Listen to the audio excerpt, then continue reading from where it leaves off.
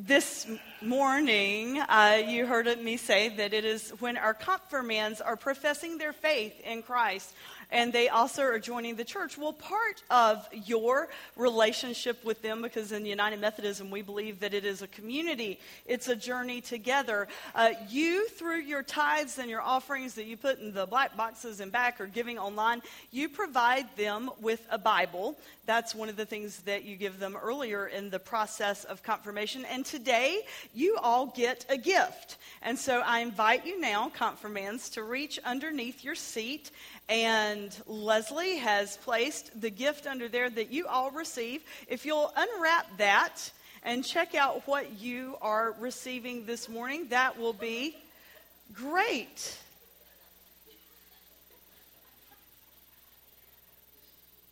Hold it up so your families can see. They all received selfie sticks this morning.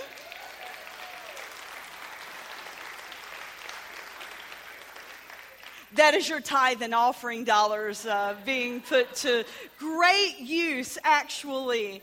I do believe that it will be money well spent, because hopefully by the end of the message today, every time they look at their selfie stick, they are going to not only think about, hey, I really want a cool snapshot of myself, but they will think about their faith journey. You see, this morning they are doing something that I think is just the coolest thing ever. They're professing their faith in being a part of the movement of Christ. And we've done confirmation a little differently here at West this year. We do a lot of things differently here at West. However, you see, Christianity is a movement. It's a movement that was started by the followers of Jesus Christ after his time on earth teaching and preaching, and then after his death and resurrection, those who were closest to him, they continued that movement, and it became known as Christianity. So they are joining the movement of Christianity. They're joining West United Methodist Church, but they also are professing their faith in the way of Christ. And we're going to look at what that means, and I hope that you will take away something from the message this morning as well. And Leslie Wilson at our info station can tell you where to pick up your own handy-dandy selfie stick at the end of the message. I believe Walgreens was a good opportunity provider for this. But if you are unaware of what this handy-dandy tool is, it is not a golf club, although you could use it as that. What you do is you take your cell phone, and like you saw on the video a few minutes ago, you put the cell phone at the end of it, and then you take a snapshot. Now, you can get really fancy, and don't get your hopes up. I'm not sure this is Bluetooth enabled. I don't know. But you can spend like $80 or $90 on a selfie stick. And you also can get some that are less expensive. Now, I imagine that the less expensive selfie sticks are the ones that you probably may still be able to know that the person is indeed taking a selfie. The best selfies, those are personal snapshots that you take with your smartphone. The best selfies are the ones where you don't see your arm, like right in front of you, and you're acting all casual, and then everybody knows you are taking a picture of yourself. And so I'm not a good selfie taker because I don't like what I look like in pictures anyway. So the last thing that I need, and I have like T-Rex arms. I have the shortest arms in humanity. And so I can't get the thing far enough away from me so that you do not see the double chins and all the other things that I've got going on up here. So you see, this selfie stick is amazing because it is so long. If I have the arm extension and I do it just like this, I guarantee you that I could take a snapshot that I just look so casual. And you would just look at my picture and think, wow, she looks deep in thought, and you'd be impressed. And you'd tell people, that's my preacher. That's always sort of my hope, that I've impressed you enough that you made enough of an impact on your life that you will tell others, hey, that's my pastor. So hopefully the message today, and I promise I will not bore you, I hope, and put you to tears, it is to convey that, to be a part of the movement of Christ means that something has impressed you enough and made enough of an impression on you that you want to walk in the way of Christ. And we believe that that boils down to one word, and it's love.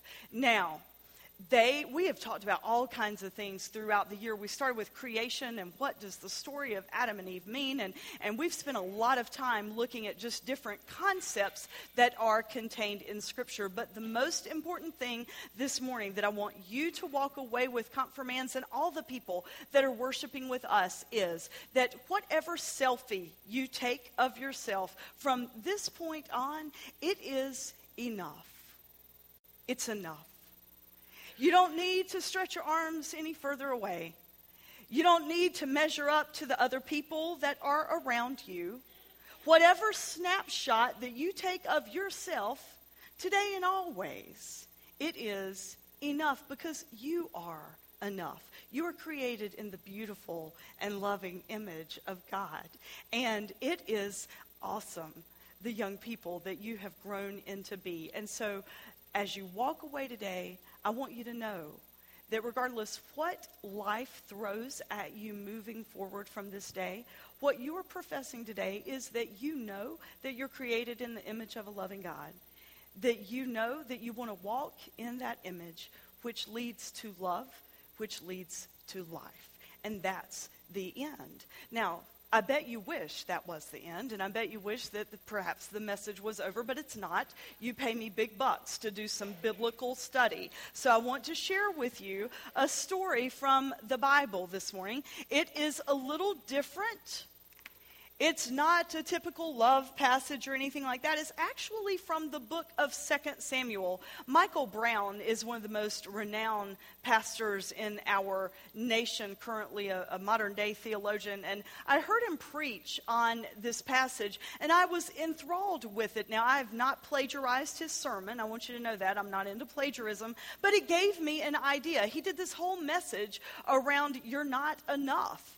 And we are enough in the image of God. And he used this story. And so I want to share this story with you because it's about somebody that has shaped our faith, King David.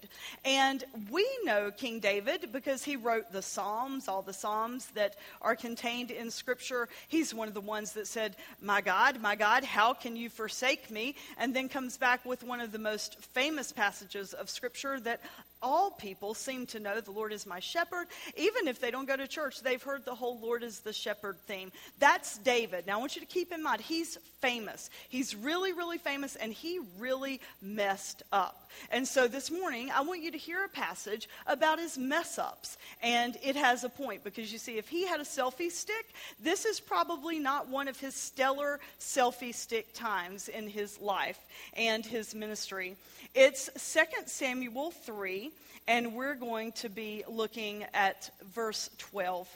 Abner sent this message on his own behalf to David at Hebron. He was located at Hebron then. They were in the middle of a war, David and King Saul. Now Abner sends this message to David. Who is in charge of this land? Make an agreement with me and I will give you my support. I will persuade everyone in Israel to support your cause. Now, David had just destroyed Saul's army. And so he is the man right now. Everybody wants to be on his team. Unlike Tom Brady right now, who in the press is not getting a lot of positive feedback, David was the man. Everybody wanted to be on his team. Now, Abner was Saul, the defeated king. Abner was Saul's right-hand guy.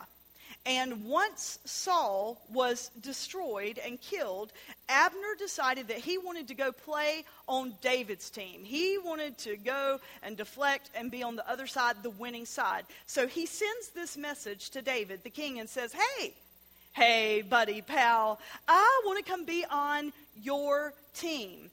And so here's what he promises. I will persuade everyone in Israel to come support your cause. David says, fine, I'll make a covenant with you, but here's the one thing that's a non-negotiable. I don't want to see you. unless you have Saul's daughter, Michal, with you when you come before me." And so at the same time, David sent Ishbosheth, Saul's son, this message: "Send me back my wife, your sister Michal. I bought her with a bride price of 100 Philistine foreskins." So he sent for Michal and had her taken away from her husband, Palti, the son of Laish. Palti followed the party, weeping, all the way to Benjamin. Finally, Abner ordered him to stop following them, and he returned home. So what just happened there? This famous king, this famous religious leader, David, who's written all these psalms. This guy wants to come and play for his team, be on his team in the war. And David says, okay. And so this guy makes a promise that truthfully, if we wanted to analyze the promise, he's probably not able to keep it. I will persuade everyone in Israel to be on your team. And so David says, okay, well, here's the one thing I want for you. I want for you to go and find Saul's daughter named Michal, and I want you to bring her to me. Now, there is a slight problem with this Michal situation. David had been married to Michal earlier, and Saul, the king, the dead king, he had given her to David to be married. Because you see, back then in kingdoms, you had to be married or born into the bloodline so that you could be king. Well, Saul wanted David to be king. He knew he was somebody. He knew that he had gifts that could rise into being somebody. And he was a pretty good predictor of character, wouldn't you say? So he says, hey, this guy named David, he's really somebody I want on my team. So he chooses David. And the way to get David to be able to take the throne was to get one of his daughters to marry him. Now, how, confirmands, would you feel if your parents got to pick out your spouse? And like if they did it this afternoon when you went to lunch following worship. No, you don't even look happy at me right now for me giving them that idea. But you see, that's what they did. Saul picked out Michal's husband for her. He didn't care if they loved each other or not. This was not about love. This was about politics. This was about who you knew and who you wanted on your team. So Saul said, David and Michal, you need to get married to each other. And they did. Well, then, Saul did what happens when you have power. You ever heard the quote, absolute power corrupts absolutely? Well, that happened to this King Saul. And so he got, really popular. He was this really great king, and he had lots of land and province. And then he got jealous of David because David was this really gifted young man, and everybody loved him. And he got jealous of him, so he did something. He said, Go away. I don't want you in my kingdom anymore. And that's when the war started. And he also took his daughter back away. He took his daughter away from David because that would take away his route to being king. And he told Michal, hey, go marry whoever you want to. Go marry whoever you want to. Marry for love. Don't worry about me. And so Michal did. She went and she fell in love with Palti. And they got married, and they were living happily ever after until something bad happened. The something bad that happened was Saul was continuing to be jealous of David. The war got worse, and then Saul was defeated. So then David came to be the one in absolute power. And remember the quote, absolute power corrupts absolutely. It sort of happened to David too. This great follower of God, this great Israelite who worshiped God, he became corrupt. Perhaps he would have had a selfie stick. If he had had a selfie stick, he would have been taking lots of shots of him looking all regal and all powerful.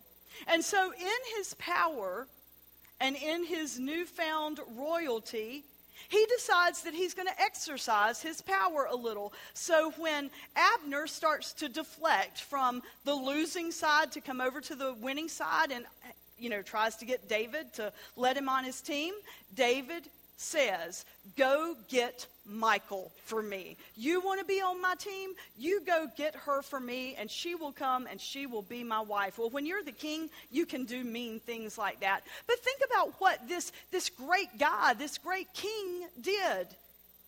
This great follower of God, worshiper of God, Yahweh. He went and stole somebody else's wife. He brought her to him. He broke up a marriage. Now, why am I telling you that story? Why did I read to you one of the most depressing passages in Scripture today? Because the passage ends with her husband weeping. Because the followers of David did exactly what he told them to do. He went and got her. And her husband followed them all the way to the palace. And when she had to go in the palace, he had to leave weeping. Why did I read that to you today? Because the point is, David, King David, the one who wrote some of the most beautiful passages in our Scripture, he professed this love of God, but he messed up. He screwed up. And it would have been really easy for him after he messed up, and this is not the only time he messed up. He did it again. He had a thing for married women. Well, he did. Y'all are laughing. It's uncomfortable, but he did. The point is, this morning,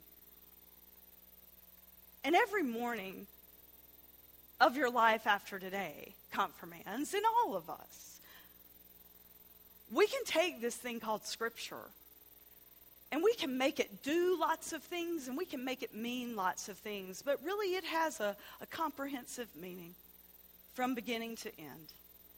The meaning is this, and this is what you're professing your faith in. We are created in the image of God, Imago Dei.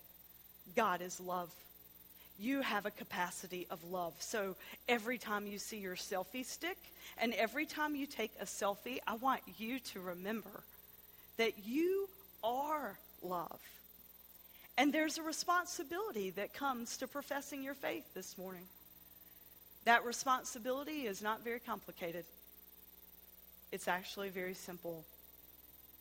You just try to live in love. As United Methodist, we've done lots of different things with this process of confirmation over the years. We've made it be very rigid. We've made it be that, you have to come 36 times, and if you miss one, you have to make it up with the preacher, and if you miss, then blah, blah, blah, and if you're not able to do A, B, and C, then you don't get confirmed. Some of the parents and I were talking, and they were like, well, we've missed, because of this, or because of this, or because of this. Are you sure it's okay that they're confirmed today? I said, of course. Because here's the deal. We have had multiple conversations over and over again, so much so that they are probably tired of hearing it. Do you know that God is love? Yes. Do you know that you're created in the image of God? Yes. Do you want to walk in the way of love and not be bogged down with all the ick and the bad stuff of life? And they've said yes. Do you want to take that love that lives in each of you and share it with others? Yes. And that's all it takes to be a follower in the way of Christ. So I'm going to give you a test this morning, confirmands, and everybody here, to see if you can pass this test. I'm going to show you some pictures on the screen, and I want you to guess who they are. They would probably appreciate some help from you. So if you would, shout out the name of the people that you see up on the screen as you see them. Let's take a look at the first one.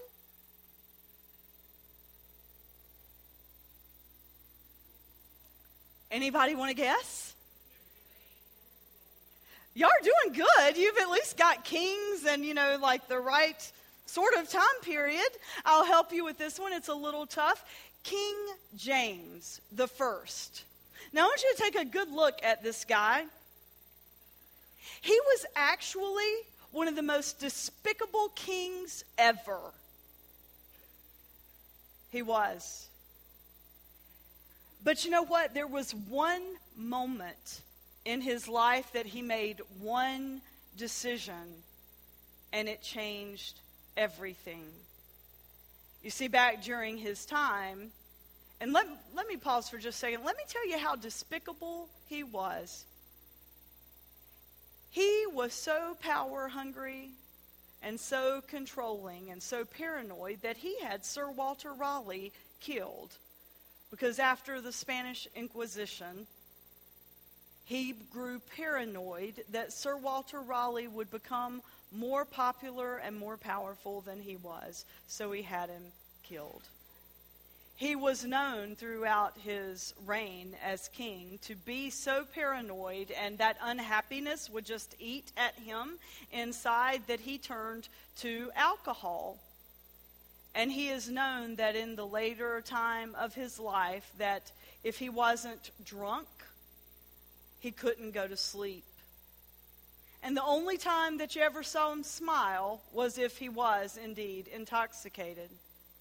But there was one moment of either weakness or sobriety, and he really wanted to make a difference, and scholars say they don't know which it was, weakness or oblivion or just a desire to do something good.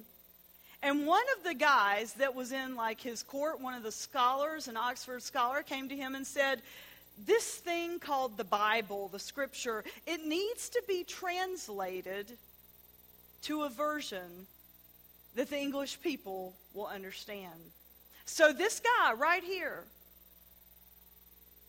he voted yes to have the Bible translated, and they came up with the King James Version of Scripture. Over 2 billion people have come to know the way of Christ because of the King James Version of Scripture, one of the most despicable kings ever. If you took a selfie with him, what would we see? Would we see lots of screw-ups, or would we see a moment that basically changed the world? Take a look at this next picture. Do you know who that is? Anybody? You do know who that is. That's impressive. Say it out loud. Edison. Well, I just said it out loud. Sorry. I heard you muttering it. Very good. That is Thomas Edison. Do you know what? No, none of his teachers wanted him in their class. He was such a slow learner. What was Edison responsible for? Very good. Very good. All right, the next picture. Very good, very good. Einstein. It is Einstein. Do you know what? He did not speak a single word, not mama, not dada, nothing, until after he was 3 years old. Brilliant man. But when he was a baby and a toddler, everyone told his parents that he would never amount to anything. Next picture. John Lennon. Do y'all know who? I know I'm dating myself, but do you know what he did? He's famous for being in the Beatles. Very good. The Beatles, they're like this really famous, if you're over the age of 20 maybe? Y'all know who the Beatles are, right? Okay. All right, good. His aunt told him that he had no gift, no talent, and that his playing the guitar would be wasted time and energy. The next picture. Very good. Michelle Kwan, a decorated Olympian. She was told by her coach that she had no focus and that she would never amount to anything. She proved them wrong. And then the next one, the last one. Michael Phelps. A little controversial to show him this morning. Do you know why? He's been arrested twice now for driving while impaired by alcohol.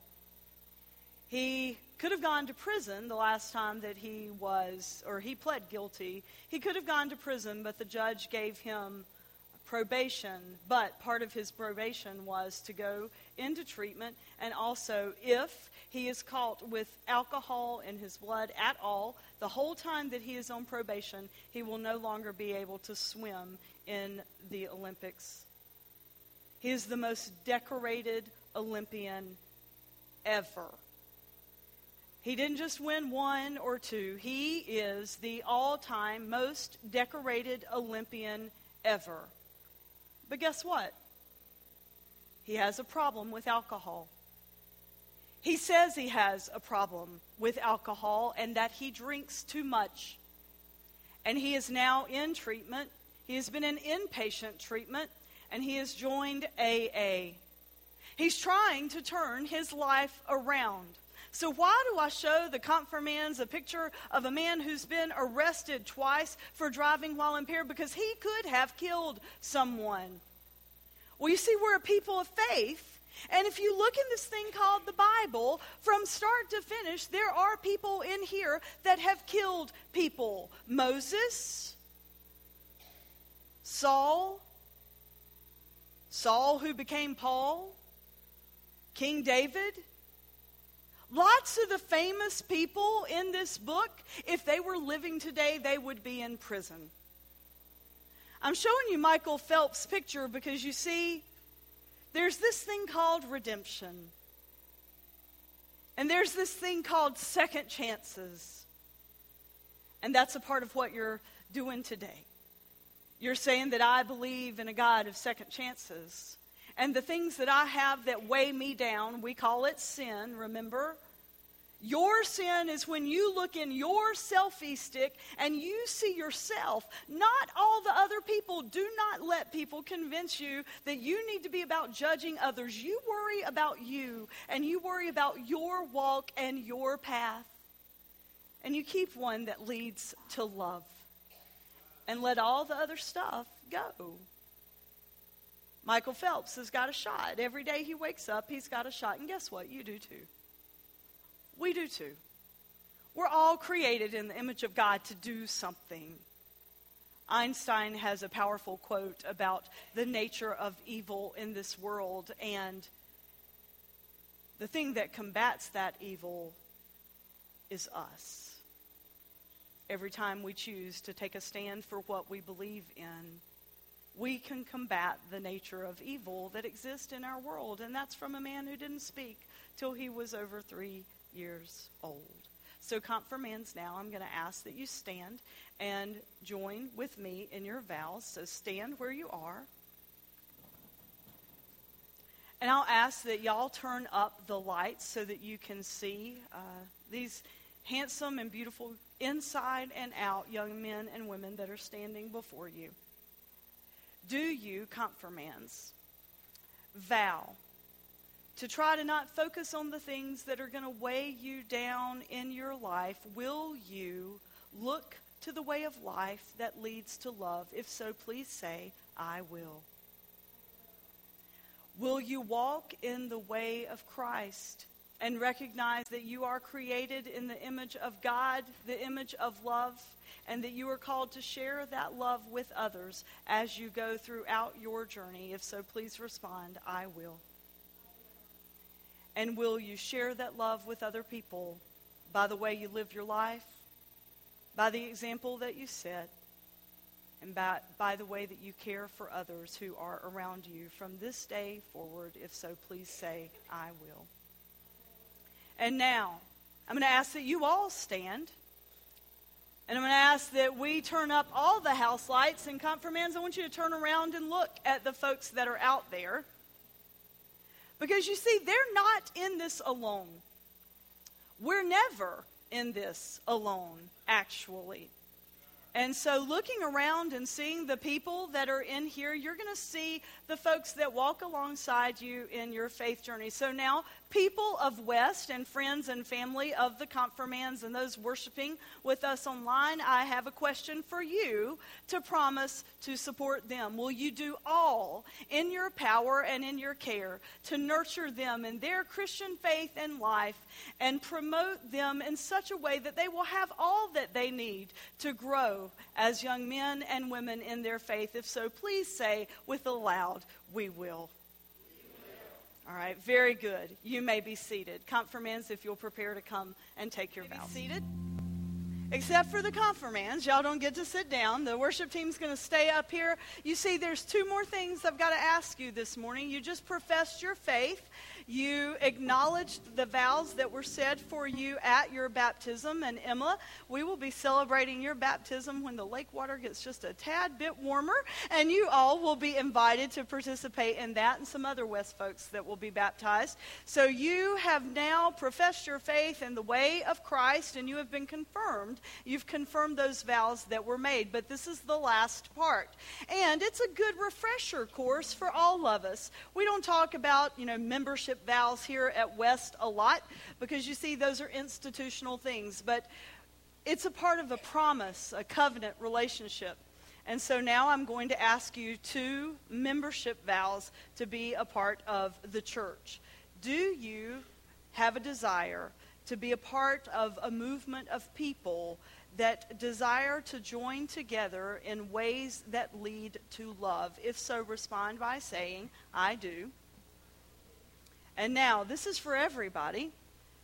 Do you promise to support the United Methodist Church, West United Methodist Church, with 5 things? Will you pray that we as a body of Christ can make a difference in this world? So by your prayers, by your presence. If you're in town and healthy and don't have 10 other things you have already committed to do on Sunday morning, like soccer and dance and all those things that are important parts of your life. And I don't ever want you to turn your back on those, because they shape you into being who you are. But if it's just a rainy day and you've got nothing else, will you support the church by your presence in worship or your presence in a small group? So it's your prayers, your presence, by your gifts. When you make millions of dollars later on in your life, those black boxes in the back, they're not just for show. Giving online, will you support the church by your financial gifts? Because it's not just about paying the light bill.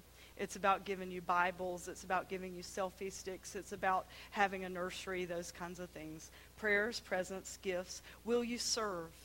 Will you come help unload the gray carts sometimes? Or whatever church you're a part of, will you give your time and your energy so that we can be a part of the movement of Christ? And the last part of this vow is your witness. You don't have to go beat people over the head with a Bible to share love with them.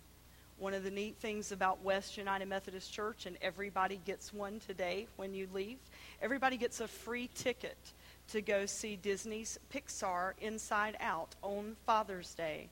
That will be our worship service at the theater, because you see, it's a movie about how people think and how we could learn to think better and be nicer to one another. And so that will be our worship. That's a way of evangelism. That's a way of sharing with others, hey, there's something bigger than we are. It's called God. It's called love. So, do you promise to support the United Methodist Church and West United Methodist Church by your prayers, your presence, your gifts, your service, and your witness? If so, please respond by saying, "We do." And now, do you promise to continue to raise them in their vows and support them with all that they need moving forward? Please say, "We will." Now, everybody gets to clap. It's a happy day. You have joined the church.